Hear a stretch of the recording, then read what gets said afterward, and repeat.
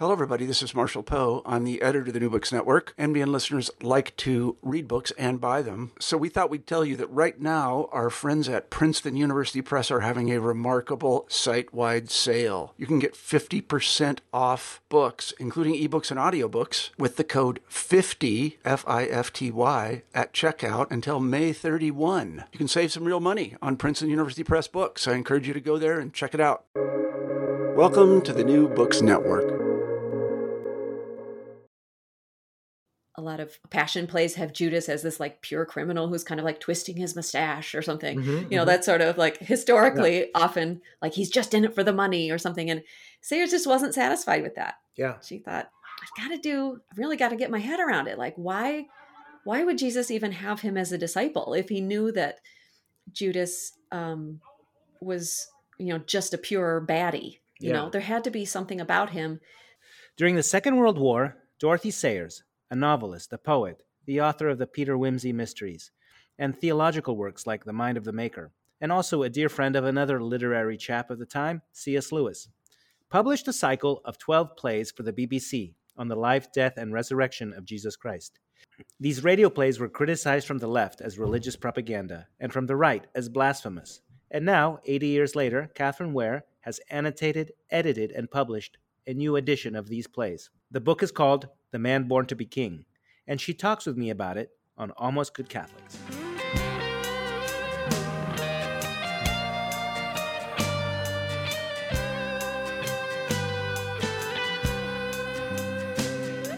Welcome to Almost Good Catholics, a conversation about theology and apologetics, about religion and history and culture. I'm your host, Chris Odinietz, and I get to ask interesting people who've thought about the big questions to share their conclusions, to explain what we know, how we know it, why we think we know it. I hope this format, in relationship and dialogue and back and forth, may help us approach the truth and have a really good time doing it. And should you want to take the conversation a step further, I invite you to please email almostgoodcatholics@gmail.com. Today I have the pleasure to speak with Kathryn Wehr. She's the editor of the New Wade edition of Dorothy Sayers' The Man Born to be King, the book we're talking about today. It's a cycle of 12 plays based on the Gospels. Sayers wrote this in the early 1940s as her native Britain was under attack by Germany. Sayers is best known for the Peter Wimsey Mysteries and also wrote theological and apologetic works, especially The Mind of the Maker. Kathryn Wehr has a doctorate of divinity from St. Andrews University in Scotland, and like Sayers, she has written many theological and apologetic works. Though I don't know about the murder mysteries. She's the managing editor of Logos, a journal of Catholic thought and culture. Welcome, Kathryn, to Almost Good Catholics. Thank you. It's such a pleasure to be here. Well, the pleasure is mine. And I understand you have a humorous connection to the title. Well, I do. So I am a Catholic convert. And when I saw your title, it reminded me of when I was going through RCIA. And I remember saying to the priest, like, oh, I don't know. I don't know if I'll ever be a good Catholic. I think I'll only ever be a bad Catholic. And he said, like the rest of us, don't worry. Amen. And I was heartened by that because, I had been very involved in parishes and actually working at an Anglican seminary before I became Catholic. And I felt like I had been a pretty good Anglican, but here I was in a new tradition with, a whole new catechism and a whole new, series of traditions and a new liturgy. And I just felt like, I don't think I'll ever really wrap my head around it. But that was such a, comfort from the priest that he was like, it's okay. That's not what it's about. We're all learning how to do it as we go. No, amen. I feel the same way. And the title itself comes from my wife, who is a Protestant, and when she was in college, she was in a student group called, I think it's called the Navigators, but it's a Christian fellowship, Sure. and their mentor there was making fun of those kids, like those college undergraduates, and saying, "You guys are a barely Christian fellowship." And so it's that good humored joke that she suggested to me, and that's where I got Almost Good Catholics. Nice. So would you tell us a bit about yourself and your work and how you found Dorothy Sayers and her work? Sure, absolutely. So you gave just a few of those connections. I first encountered Sayers when I was doing a master's degree at Regent College back when I was still an Anglican. And I just picked The Man Born to be King off a book list. And my undergrad had been in theater. So my connection was with the plays, as drama. And I love the plays. And then that got me into, reading her mystery work, and then from there into some of her nonfiction. And but I mean, what I love about her is that she's involved in so many different kinds of Mm-hmm. genres, right? Mm-hmm. So she even started by writing poetry, and then into mystery fiction, then into plays and speeches, and in writing nonfiction, and then spent the whole last part of her life working on Dante. So there's just so many different ways to get to know her. So some people just know one little part of her work, and some people, ooh, there's this whole other area I didn't know about. So that's what I love about her. She's into all kinds of things. So there's lots Yeah. to learn. And it encourages me as a human being, that like, oh, there's Mm-hmm. still time to learn something new. Oh, most certainly. Yeah. And I found her first through her mysteries, the Peter Wimsey Okay. mysteries. Yeah. Back before we had children, my wife and I would drive places, and I'd drive the car, and she would read the books as we were going, camping or Oh, something like that. And well, great. that's our tradition. And I just took Whose Body, which is the first one, off the shelf last Uh-huh. weekend, and started reading it to my 10-year-old son. And I realized that book is 100 years old. Yes, Yeah. right. Yeah. Exactly. And then later, I learned that she had been close friends with C.S. Lewis and J.R.R. Tolkien, and wrote a lot of theological stuff too. So, yeah, Yeah. I I can I can certainly say a little bit more about that. So, yes. because I would say she did not know J.R.R. Tolkien, Oh, but she did know C.S. Lewis, and she knew Charles Williams, who was another inkling. hmm So I don't think she even ever met Tolkien, but she certainly knew Charles Williams, and he was very helpful in getting her into writing plays. And then because of Charles Williams, um, because of that connection is how she got to know Lewis, it seems. And then when Charles Williams passed away, um, Sayers and Lewis, were the sort of the editors of a book of essays in Charles Williams's honor. So then they got to know each other fairly well then in the sort of mid 40s. And then they stayed close writing friends. They only saw each other occasionally, but there are a lot of letters between Sayers and Lewis. And they're really enjoyable letters. So if any people are interested in that, it's really a treat because they help each other with their writing. So they're commenting and asking questions on things that they're writing about, but also a lot of jokes. And Sayers loves to like write little comics, and they joke about her like chickens and her cats. And I mean, it's just like it's really fun. It's just very yeah, friendly, fun stuff. absolutely. And you quote one of her characters from the mystery series, Harriet Vane, about the importance of a job of work. And so, Mm, could you tell us about that connection and how Sayers took on this project, The Man Born to be King? yeah. So, as I said, Charles Williams had recommended Sayers to write a play for the Canterbury Festival in 1937, and that became the play "The Zeal of Thy House." So that was really her first Christian play. She had co-written a play with a friend based on the Whimsy series, Busman's Honeymoon, which was first a play and then became, was published as a novel form as well. I didn't know it had Um, been a play. I only knew it as the book. Yes. Yeah. Yes, it was originally a stage play. So that got her into it, but it was that kind of push from Charles Williams that, connected her with the Canterbury Festival.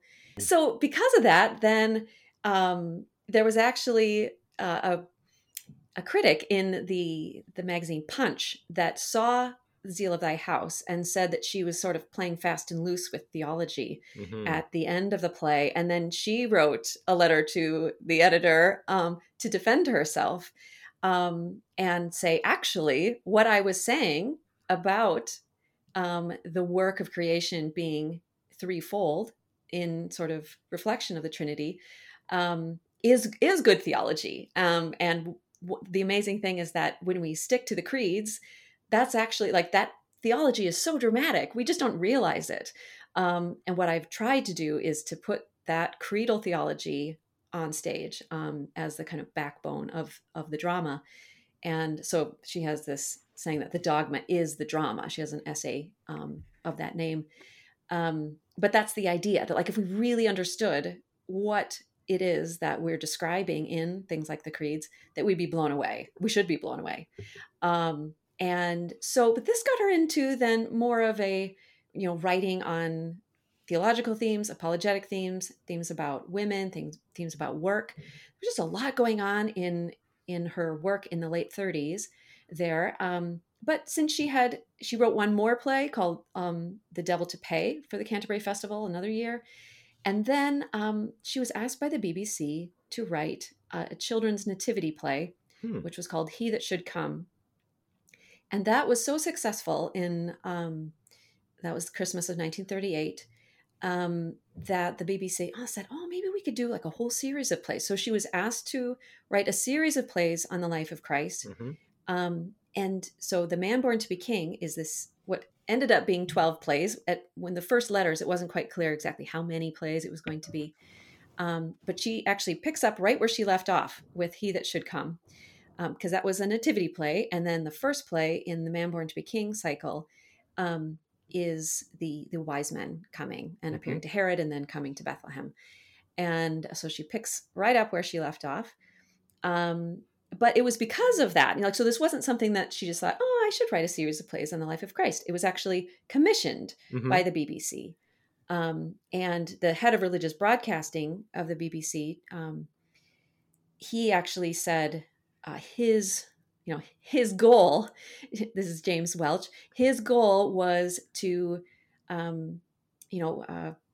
bring the gospel to the heathen of this country, he said. So he had a really evangelistic plan, which is something you might not see on the BBC today. Right. But he really wanted people, particularly children, to understand the gospel story and encounter Christ on the radio. And so she accepted the challenge, but she felt like her job, was not to focus on how can I make this play evangelistic, or how can I create these moments where children will be, encouraged to make a decision, or, something like this.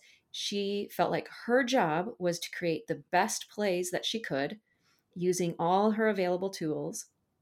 So, of course, the Gospels, but she also credits some secondary sources. We know she used some commentaries and other biblical source material, and Josephus, for instance, some historical books about the historical background, and a Greek New Testament. We know she was consulting that. So she's using all these different tools to make the best, theologically meaty plays, but also as good drama.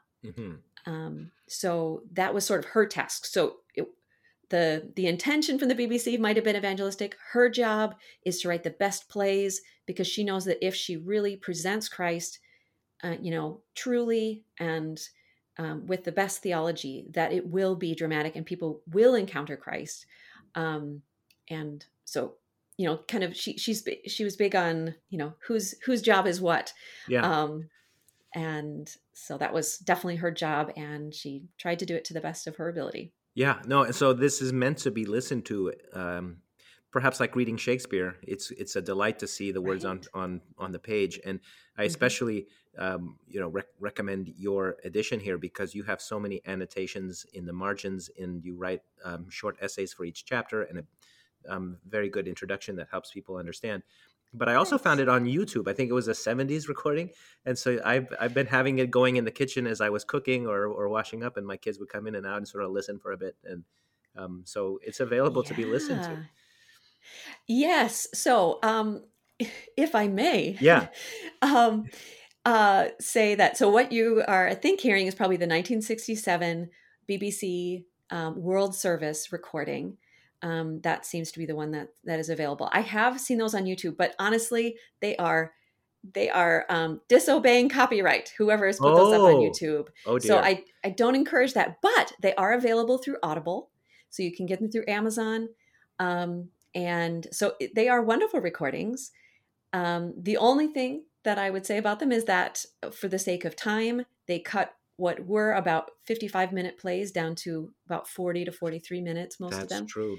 So there are sometimes scenes cut, or, parts of scenes. Some of my favorite parts are cut out because they think, it's too long, or sometimes it's too theological. And that's too bad. I didn't even realize. Yeah. Yeah. It reminds me the idea of doing it. I don't know if you ever saw the Franco Zeffirelli Jesus of Nazareth from 1980. That was a sort of a 4-part miniseries with Robert Powell as Jesus, Okay. and so like that was a thing 40 years ago where the family would Hmm. sort of sit around and watch the gospel, all collected into one narrative, not really clear what's coming from where. Hmm. And it was a very beautiful thing. And of course, in the 40s, that would all be done by radio. Right. Exactly.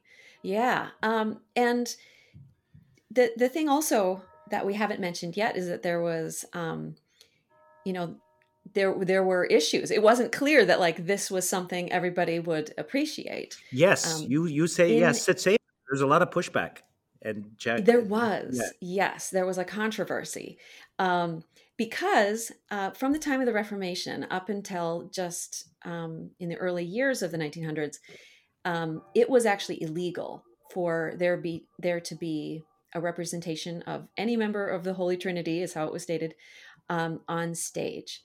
And so it was not allowed. So Jesus couldn't be a character. So there could be Christian plays, but they would be perhaps told from the point of view of a disciple. Or nativity plays were and still are very popular in the UK because of this tradition that, you could just have a doll play Jesus. There wasn't a human being who was impersonating, so to say.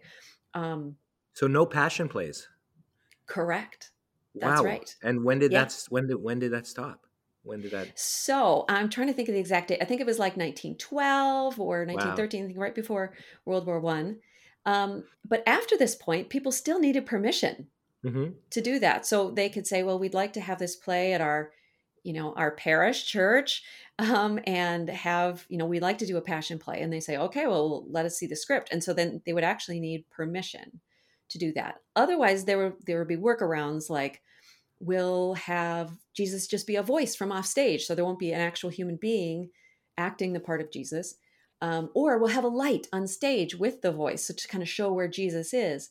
Um, and so when Sayers was asked to write the plays, this is something that from the very first reply to James Welch at the BBC, that she said, okay, if I'm going to say yes to this project, here are the things that I really want to be a part of it. It's sort of her conditions of saying yes. So the very first one was Jesus has to be a character. Hmm. So they were thinking, Yeah. well, let's see, this is radio. It's probably okay. But honestly, they had not attempted that before in a BBC production. Wow. The only thing that they had done a series also for the Children's Hour on the life of St. Paul. And so they did have, Paul's conversion. And so there was just the voice of Christ saying exactly the words from the King James as part of that radio play.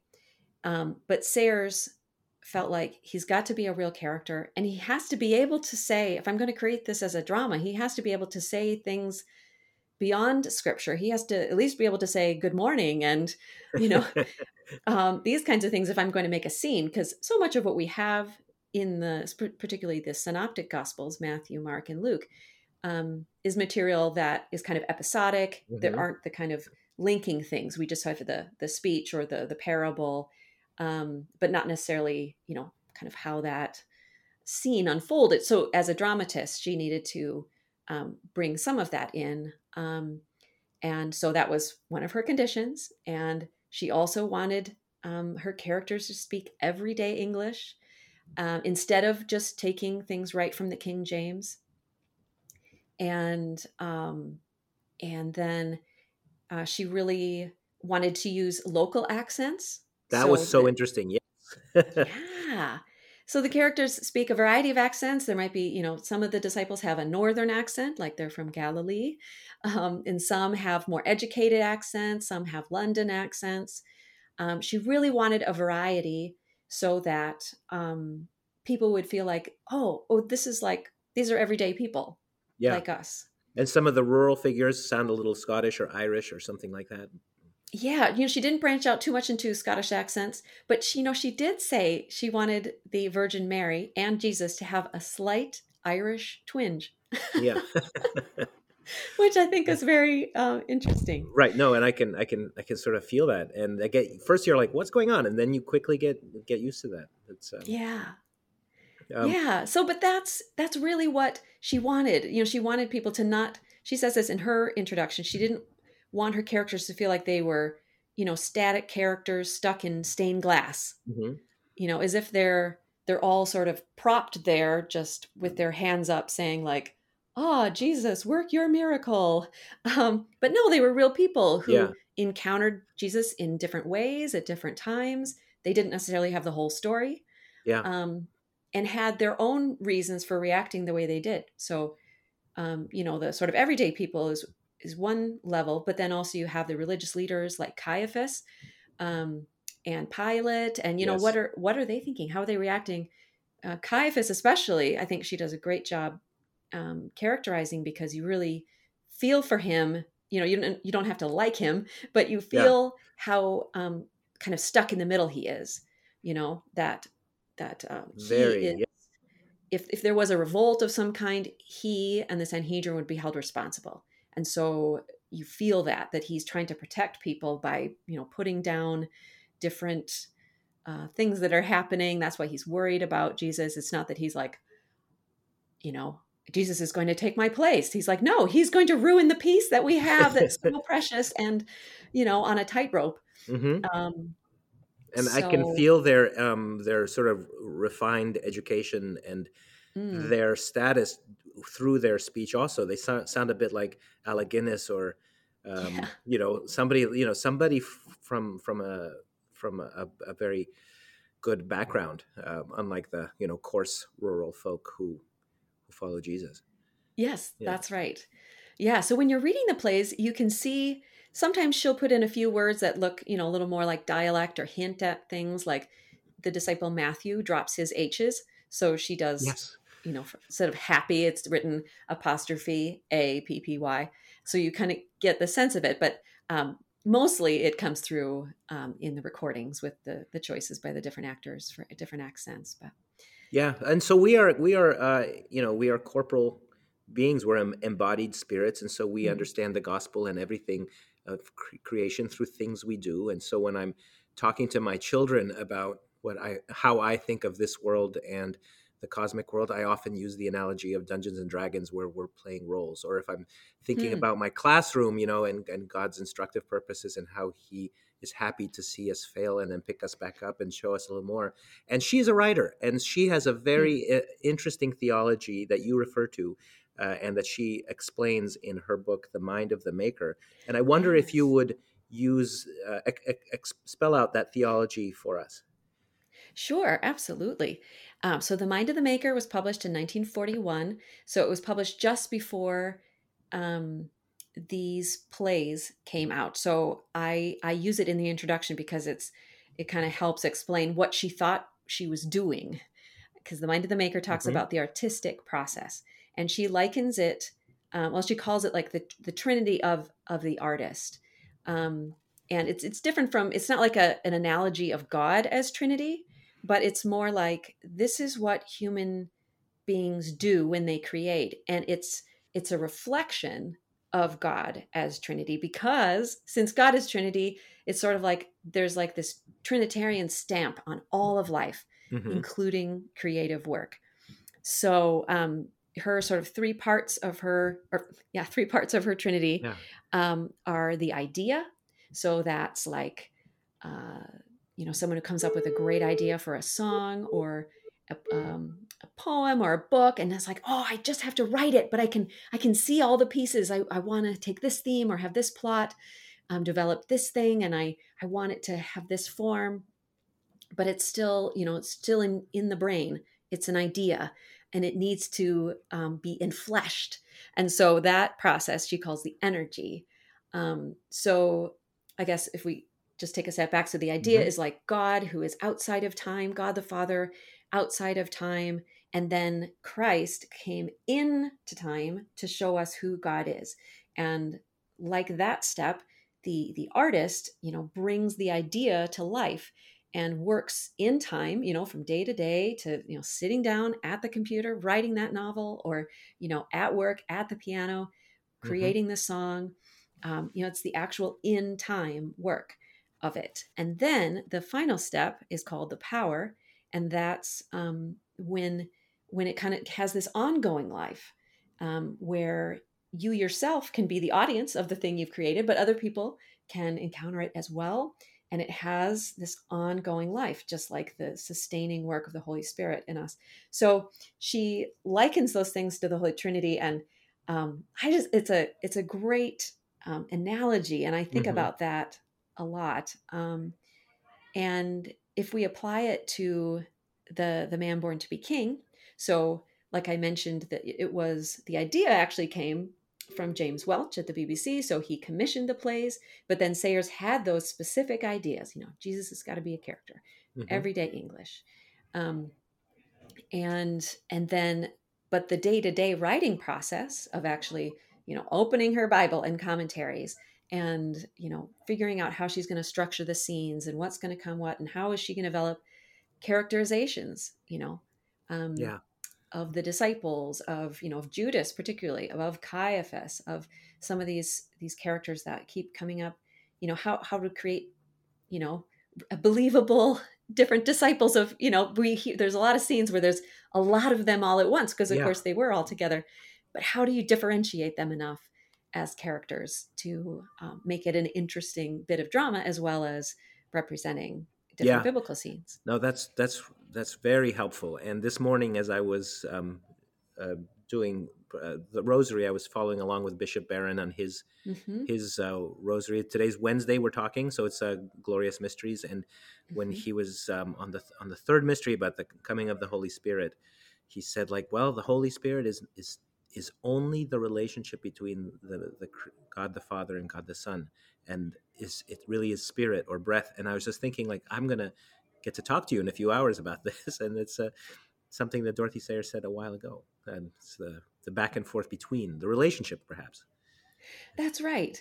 Yeah. I mean, I just, as a theologian, Yeah, I'd love to just be a little careful when we say it's only the yeah, relationship, because we do say that the Holy Spirit is a person. yeah, So if we only describe the Spirit as being the love between the Father and Son, we can, shortchange the personhood of yeah. the Holy Spirit. Um, in terms of relationship, that's a wonderful way to express that. That's a And very fair point, and I think he meant it that mhm, way. Though he did yeah, say that, but I think he meant it as you are saying, and that yeah, God is love, but God is a person, or right. is three persons.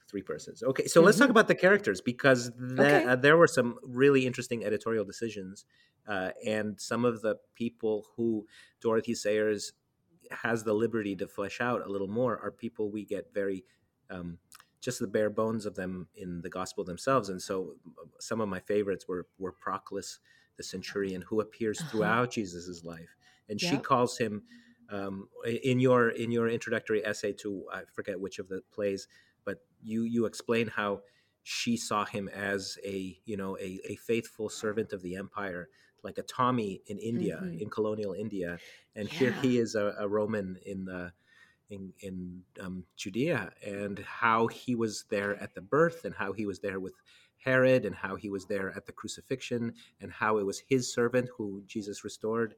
Lord, I'm not worthy to come. I'm not worthy that you should enter under my roof. That same fellow, and Right. she put Hmm. she made a composite.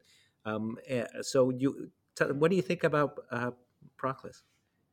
Yeah. Well, so in her introduction, she talks about him and then someone like Baruch Uh huh.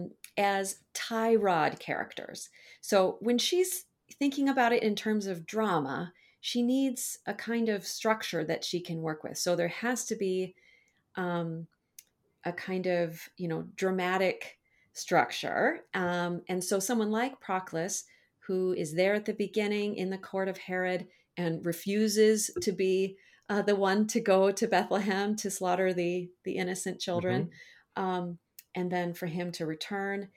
um, it's she knows that you know she's creating drama. She's very clear that, like, she's not just trying to do a exact representation of what we have in the gospels. She's definitely doing a dramatized version of it. So she does feel free to make some of those dramatic choices.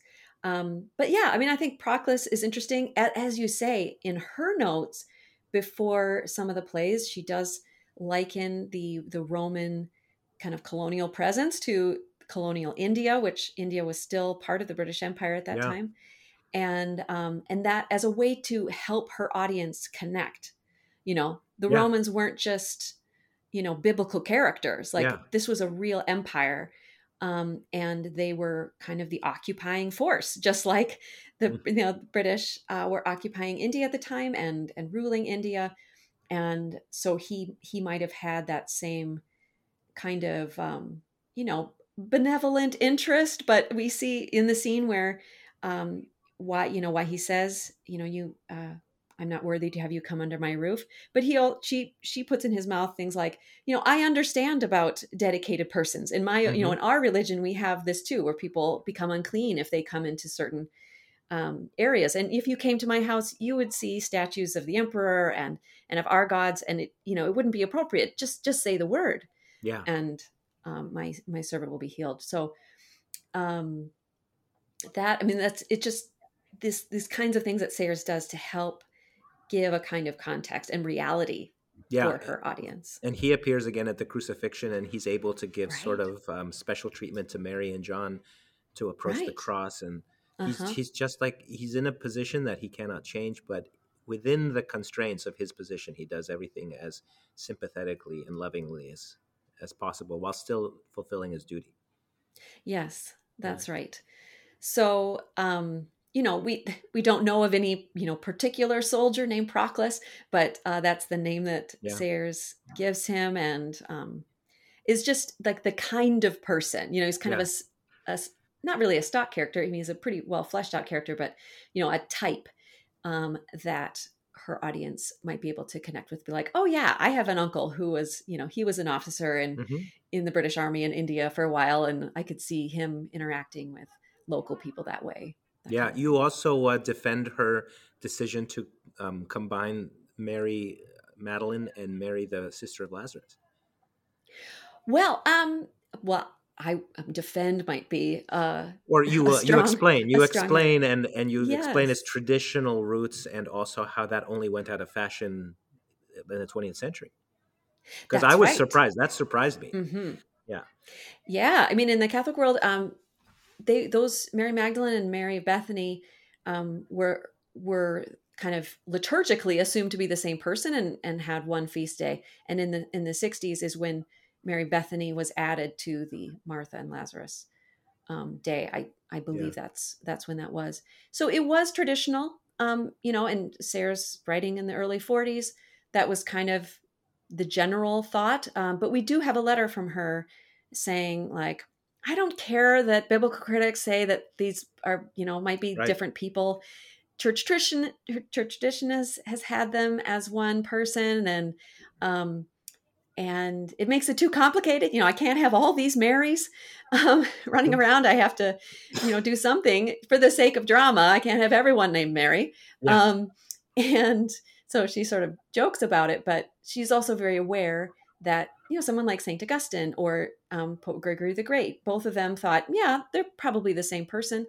And so she sees herself as like, well, I'd rather be in good company with them than these Johnny come lately biblical critics who who are saying that they aren't the same person. Now, now we do think, yes, they probably were different people, but she's not alone in that. There's a long artistic tradition, so I'm not bothered by it. I think I For wouldn't sure. make the same choice today, but I'm not bothered by it. I think she explains herself well, and that's one of the great things about this new edition, is I'm able to explain some of that. So Yes. in the side columns, there's a little excerpts from her letters, or in my introduction, sometimes I have explained at a little greater length, something like that. So, because that's something when I read it the first time, I was like, what is she doing? Uh-huh. Everybody knows. And then I was like, oh, Yeah. I didn't know the historical context. So seeing that, she was aware. She knew what she was choosing. We don't have to agree with it, but at least, she wasn't stupid. Right. Well, I wasn't there either, so it's just Yeah. very and that's exactly the same reaction I had. And then reading your annotations gave me the same sort of comfort. Like, well, what she's doing makes sense, and she's making it for good choices. And Hmm. you know, why not? She also surprised me by adding a Mary, which is the wife of Cleopas. Every time those two apostles on the way to Emmaus have been portrayed that I have seen, they've been two men. And in Right. this one, it's Cleopas and his wife, Mary. And there's no, I went back to, I had to go back to the gospel and say, like, oh, yeah, that's true. There's no reason why this isn't a woman for some reason, Hmm. probably because of our own biases and so on. Always assumed it was two guys. Right. Yeah. Sayers, she's aware. There was actually a letter that she wrote to James Welch and said when she was sort of turning in the script for the final play, um, and saying, "You'll see that I have done this. I've made the companion of Cleophas his wife, because Mary Cleophas does appear in the Gospels elsewhere. We know she's listed as being there at the foot of the cross." And among the women that goes to the tomb. So it's maybe again, all these Marys, she she is like, well, why couldn't this be? You know, Yeah. and James Welch said, yeah, sure. I mean, one of her commentaries sort of proposed it, like perhaps it was Mary Cleophas, Hmm. and so she runs with that again for kind of dramatic flair, but it does make a very enjoyable scene where the two of them are, have come back to the disciples in the upper room and they're like, oh, we've seen the Lord. And he explained everything about him from the scriptures, but you know, they keep saying Yeah. like, oh, did we even get a good look at him, husband? Like, no, I don't think we did. Like, and Yeah. so it's sort of like you can really picture a couple giving that kind of report. Yeah, absolutely. Yeah, and I like that because even if you don't agree with it, it brings you back to the scripture to go back and see, like, what did I read exactly? Hmm. It's very edifying in any case. Yeah. Hmm. Did you want to say something about Baruch? You mentioned him a few minutes ago, and he's super interesting as well. He is. So Baruch is a zealot character, which is very helpful. So he serves a couple purposes. One of which is just to show her audience, what these zealots were like, what they were doing, what they cared about. In the New Testament, it mentions the zealots. We have Simon the Zealot is one of the disciples of Jesus, but they never really say like what they believed or what they did.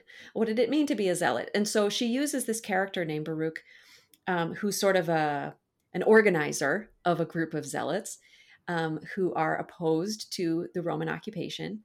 And so she sort of introduces him, but he becomes very important in the storyline of Judas. Hmm. So we see him as a kind of man of action who's plain spoken, and he does his things. And then Judas is a very kind of intellectual character. So when you bring these two together, Baruch has a way of kind of disarming Judas's intelligence and like implanting kind of doubts. So he's the first one that kind of makes Judas kind of push back on some of the things that Jesus said. And Baruch would actually he's trying to use Judas to get to know Jesus because he thinks Jesus would be a perfect kind of figurehead to the movement. Yeah. If we could just get a figurehead, we can, I'll worry about getting the troops to march behind him, and then we'll make an attempt to overthrow Roman rule. And Judas, is like, no, Jesus isn't like that. And Baruch kind of feels like, well, everybody has their price kind of a guy. Uh-huh. um, but he keeps appearing, and he becomes this kind of devil on Judas's shoulder that makes him kind of doubt Jesus. And so that really becomes Judas's problem, is that he's actually kind of too intelligent, and he tends to trust in his own ability to reason and kind of guess what's about to happen or what Jesus is about to do, or guess what it means when Jesus does something or doesn't do something. And that begins to really get in his way, and he begins to trust himself. So he is not able to trust Jesus, Yeah. which is his downfall. So it's a really interesting characterization of Judas that hadn't really been done before. We of course see the kind of a lot of passion plays have Judas as this like pure criminal who's kind of like twisting his mustache or something. That's sort of like historically often like he's just in it for the money or something. And Sayers just wasn't satisfied with that. Yeah. She thought, I've really got to get my head around it. Like, why would Jesus even have him as a disciple if he knew that Judas was, just a pure baddie? There had to be something about him that he too had free will. And, he could have, so Sayers sees him as like, he could have been the best disciple because he was the most intelligent. He was the one more than the others who often catches what Jesus means about the kingdom and about the importance of suffering.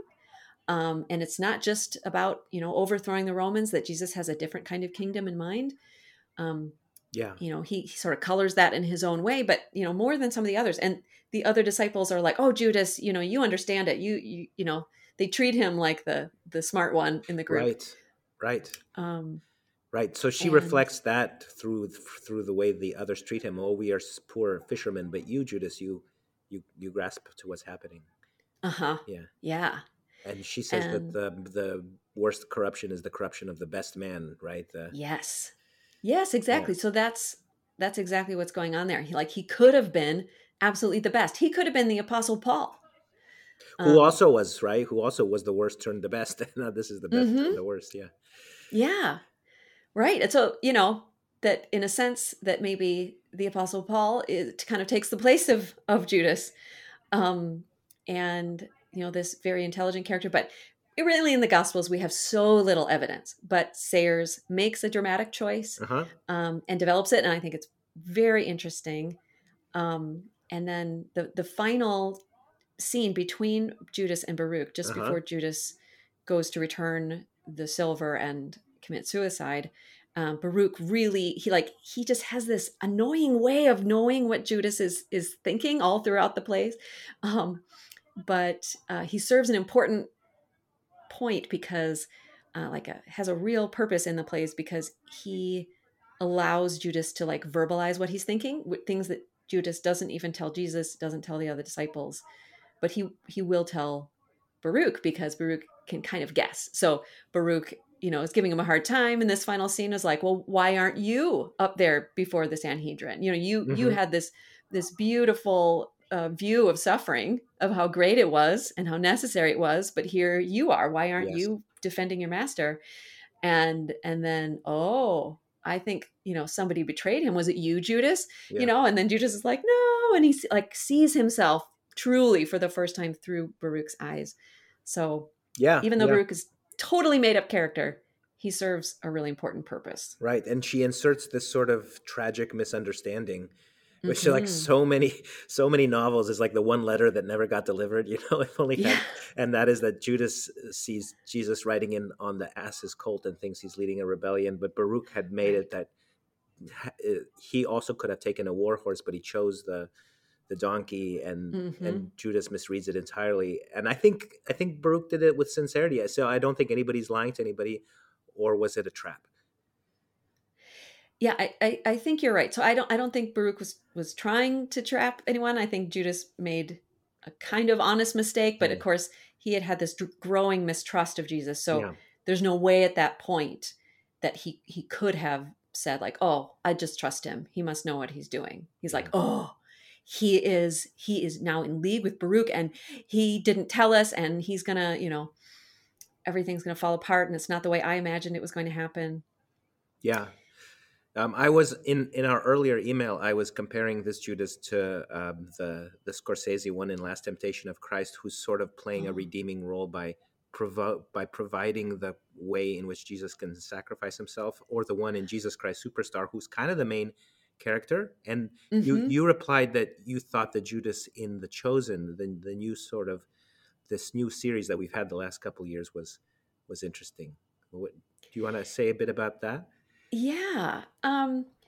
So yeah, I mean, let me first say what you just said about the first piece was from Last Temptation, is that's what Sayers puts in the mouth of her Caiaphas to kind of soothe Judas. Yeah.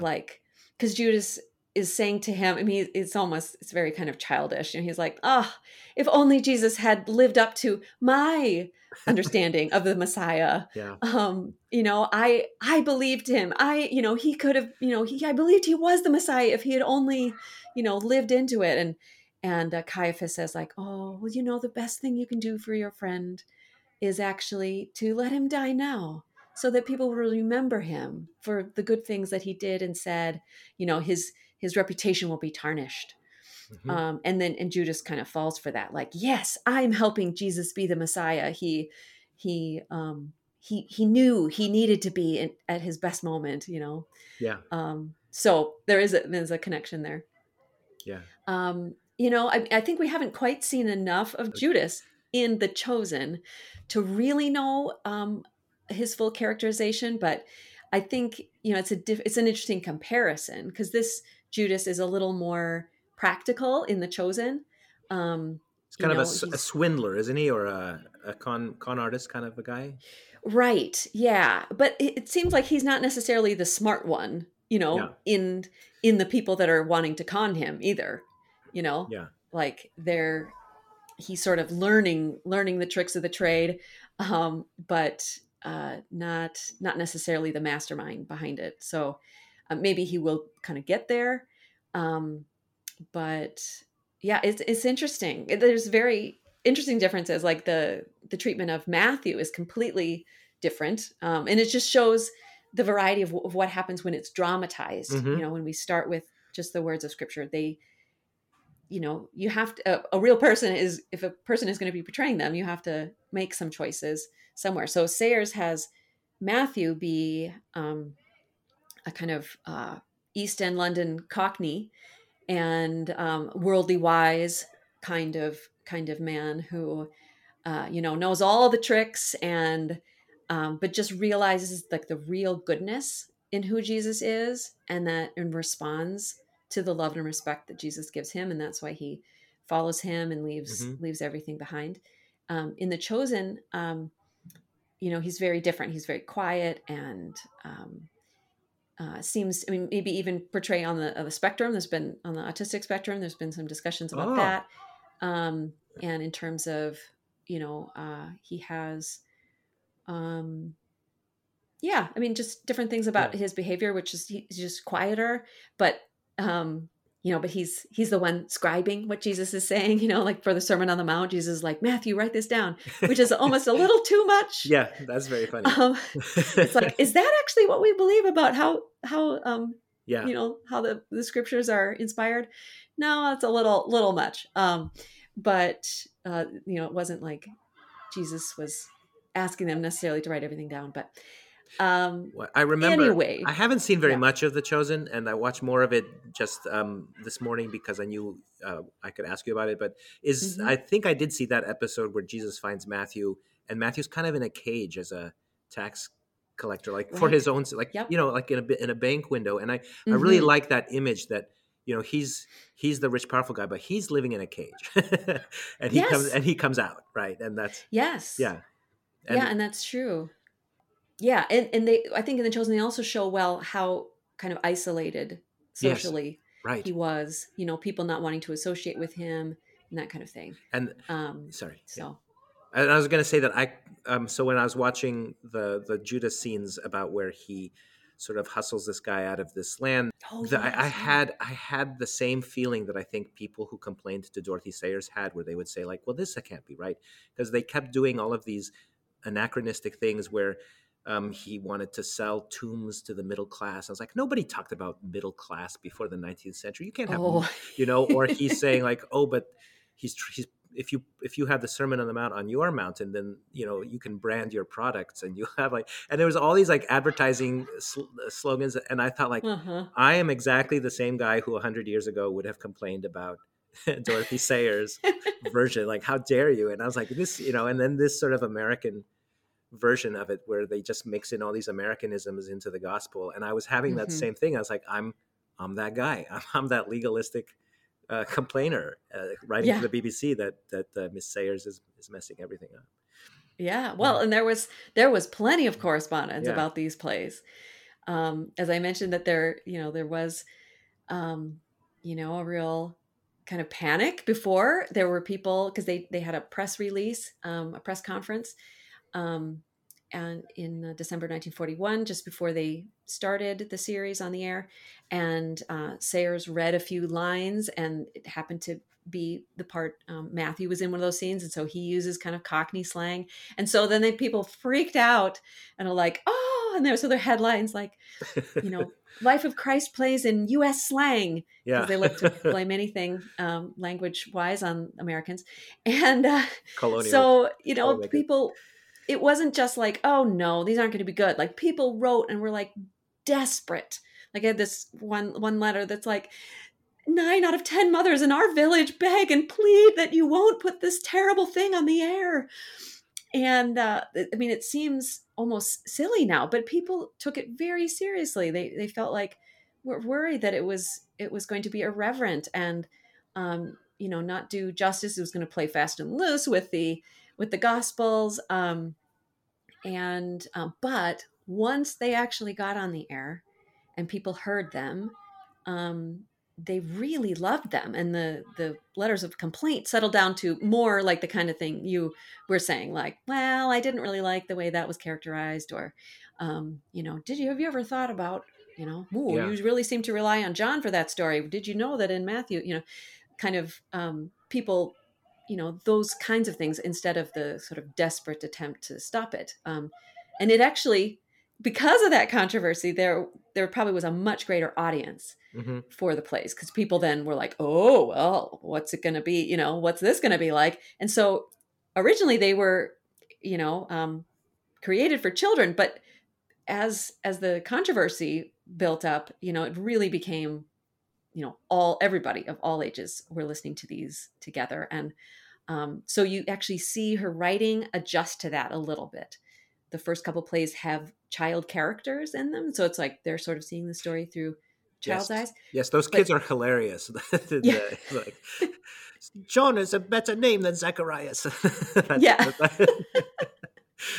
Yeah. Yeah. And kids, they did connect to that. And the first play, when they're realizing that these 3 fancy kings are going to come visit the baby Jesus, and the kind of hostess that they're staying with says, oh, let me get a fresh bib for baby Jesus. And that's something specifically that, a friend of Sayers who had some evacuee children staying with her said that they were just fascinated by that, because it made Jesus seem like a real baby. Right. Like, oh, babies spit up and get messy and they need fresh bibs. And Jesus was a real baby. Right. Wow. Like it really made it come alive to them for the first time. Right. I remember my mom telling me, like, none of these nativities where Jesus is in the manger are correct. You got to find the one where Mary is holding her newborn baby in her arms. And she finally found that one, and that's the one she has. And now that I'm a parent, I'm like, yeah, nobody sits there by the manger adoring their child sitting in the manger. Every newborn child is held. Yes, that's right. Yeah. So, so it's full of things that Sayers is aware of. She's trying to make connections to her audience. That's why you have things like, Jesus has a golden beard, which is a silly thing, which she does explain in a letter, because someone, of course, calls her on it. Like, don't you know Jesus had black hair?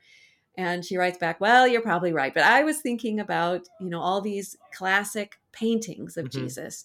And it just makes a nice shorthand for me, for the listeners to just get a kind of a quick picture of Jesus. And then, she even has Mary Magdalene at one point talk about the red braids of her hair. Yeah. And of course, that's taken from, again, classic paintings of the crucifixion. There's Mary Magdalene there with her flowing red hair at the foot of the cross. So, and Sayers is trying to kind of just make those connections for people. Yeah. Right. I remember there was some, I can't remember where, but there was a radio story about a nun in the 50s or 60s who was teaching in a school in America with all the kids were black. And so she's like, well, we need all the crucifixes to have a black Jesus. And somebody said, like, well, Jesus was black. It's like, well, why not? You certainly didn't have, if you didn't have golden hair, he maybe didn't have black skin, but why don't you have Jesus resemble the people who he's talking to. And Mm-hmm. I always thought like that was such a good argument, especially for those school kids. Yeah. Yeah. Yeah, that's right. I mean, there's kind of, that's two schools of thought. Like, it, really thinking about a kind of truly and fully enculturated kind of Mm-hmm. Jesus in order to help people connect to him. And then the kind of, historic realism. And, as we see, even just looking at, Sayers' view of the Gospels, and then if we just say the Chosen, which people might be used to, it's each of them are a mix in the different way between the Gospel and the culture that the story is being told to. No, So totally, yeah, and it gets yeah. people talking about it, and it gets people thinking about it, and the amount of people who love the Chosen, that's great. Our problem isn't that there's too many inaccuracies; it's that not enough people are talking about it. And somebody, Yeah. I forget who said this too, is like, how many kids know the 4 evangelists compared to how many kids know the 4 houses of Hogwarts? Yeah. It's true. It's a lot more kids can tell you the houses of Hogwarts than can tell you the evangelists. So It's true. So good on them. Good on Dorothy Sayers and whoever made the Chosen, whose name is escaping me. It's. Mm-hmm. Would you say a little bit more about this edition before we stop? Sure, absolutely. So this new edition, it's a Wade annotated edition. So the Marion E. Wade Center is an archive that's on the campus of Wheaton College in Illinois, and they actually hold the greatest amount of materials related to Sayers. So they have like 34,000 of her letters there, and so it was the place where I did most of my research, or a lot of my research, and so I'm actually able to pull, since I coordinated with them, I was able to, pull things from their collection to highlight in this edition. So, excerpts from letters, excerpts from some of her other works. I also, a real great feature is that I track all of the Bible references. So not only like which gospel is this particular story to, but she often makes these little side notes, or she'll even combine details from different gospels. And so I track that in the footnotes, and then there's side notes that have all these other interesting things. So it's a great just kind of reader's edition if you want to really dig into the background and what she was doing. Again, the kind of energy, to go back to that Mind of the Maker Trinity, the energy of what is going into the process of making the plays. But also I'll say that these plays are pretty commonly read in classical schools. So this would be a fabulous teacher's edition. That would Excellent. give the teacher, all the background knowledge, and could maybe answer a lot of the questions that might come up in class discussion as well. So, yeah, I hope people really dig into it and enjoy it. Yeah, it's very accessible. It's very beautiful, and it's just been a delight to spend some time with this excellent edition of yours. So, Yeah, well, thank you good. for Thank that, you.